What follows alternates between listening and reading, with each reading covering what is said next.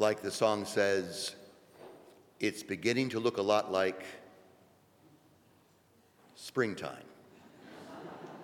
What a beautiful day.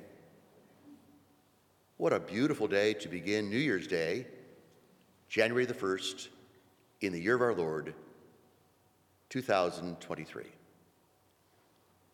Another year with hopes and dreams and wondering, what will it all be like? And many people make resolutions for the new year, and like myself, they break them by the end of today. Why do we make resolutions?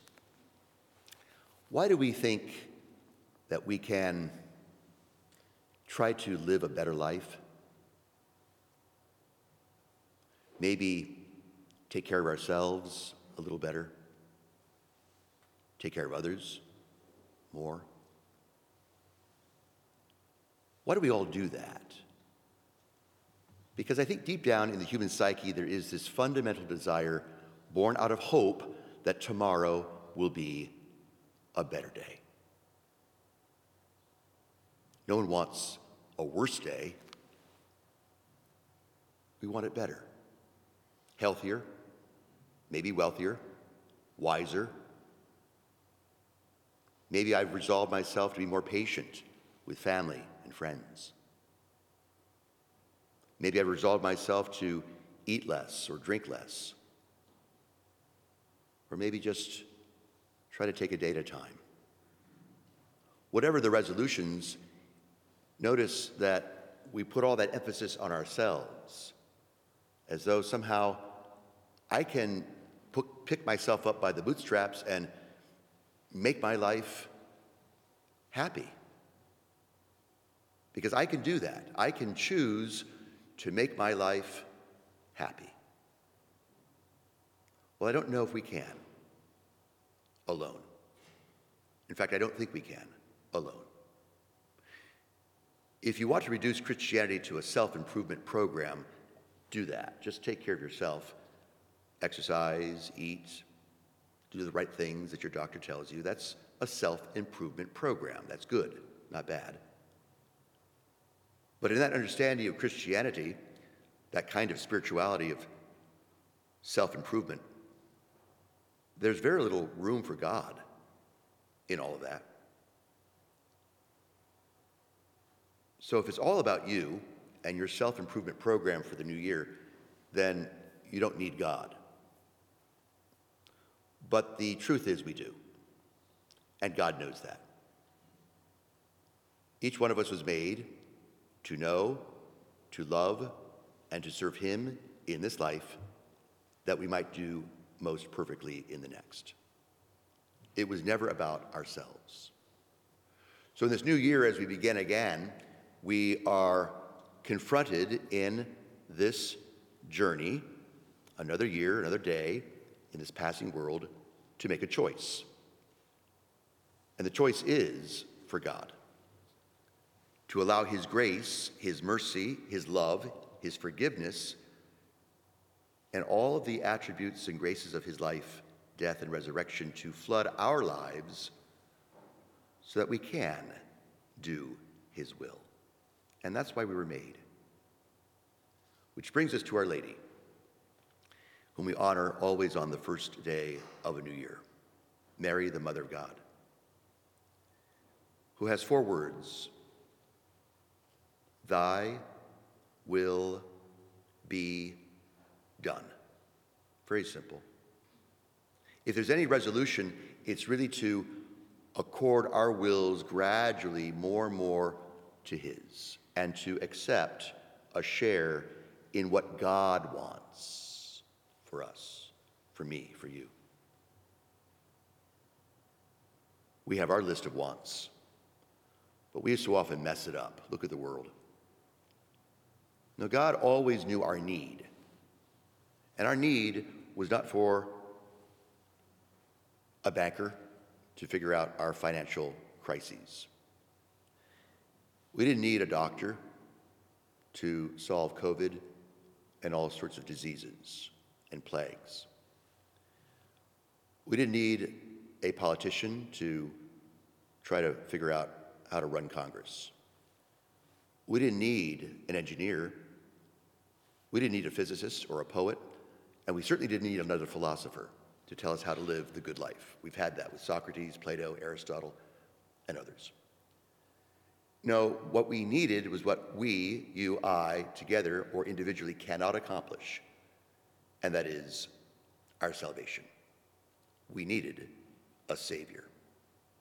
That's one thing mankind cannot produce, even artificially. So God knows our need. And this whole Christmas season, these 12 days of Christmas, are all about the various perspectives on that incarnation, that incarnate, in the flesh. God becomes flesh. God takes on flesh in this boy named Jesus. The name given him by the angel, the name that Joseph was to give him legally at the time of his birth. Yeshua in Aramaic, Jesus. So our Lord has become man, has taken on flesh. And this has always been his resolution. So let's think about resolutions again. We have ours, but from God's perspective, what has always been his unchanging, eternal resolution? Resolved to do what? To save us. That has never changed. The Old Testament prophesying all that for centuries. Fulfilled in Jesus Christ, this God made man in a manger with these little arms is the same Jesus Christ 33 years later on a cross, arms extended. The same Jesus Christ then and now. Nothing has changed. His resolution is the same. For 2,023 years, in fact, from all eternity, to save us from sin. So our resolution is to then try to figure out how God wants to save me. And how is he saving me? How is he rescuing me from the clutches of sin and my own messed up desires? Because every time I try to figure it out on my own, I mess it up. I think I know what I'm doing, but I really don't. Then I get confused and frustrated and angry at myself and others. No, thy will be done. Keep it simple, just like Mary and Joseph, thy will be done. And the two of them would teach the baby boy so that in time he could be on a cross and say, Abba, why? Why have you abandoned me? Not my will, thy will be done. 4 words. Very simple. And when we open ourselves up to that, God can move. The Holy Spirit can move in our lives. Now, if you don't believe that, walk away. But you're not going to walk away. See, the shepherds didn't understand. The wise men tried to figure it out. They were amazed. We come in faith not because we understand God's will, but because we know in faith that his will is always good for us.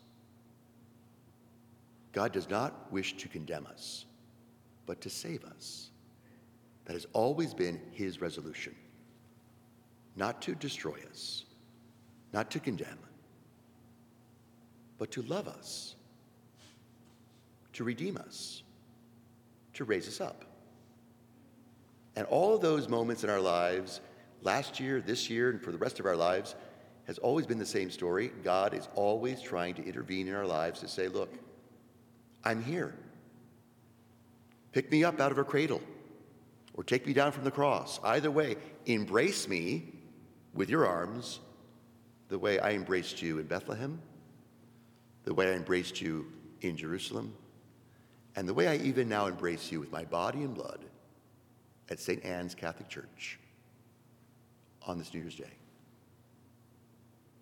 And all of that, friends, was made possible because of a woman who said, "Thy will be done." Did she understand it? Clearly, Luke tells us, as we've said before from this pulpit, Mary had no idea. In fact, Luke says she was greatly disturbed by the message Gabriel brought to her. Greatly, profoundly disturbed. Perturbed is the old word. Totally turned around. Not easy. But the resolution then is gradually to trust in God. And in time, Mary could say, "Thy will be done." Joseph the same way, greatly disturbed. Yet in time, he accepts a share in God's will and says, "Thy will be done."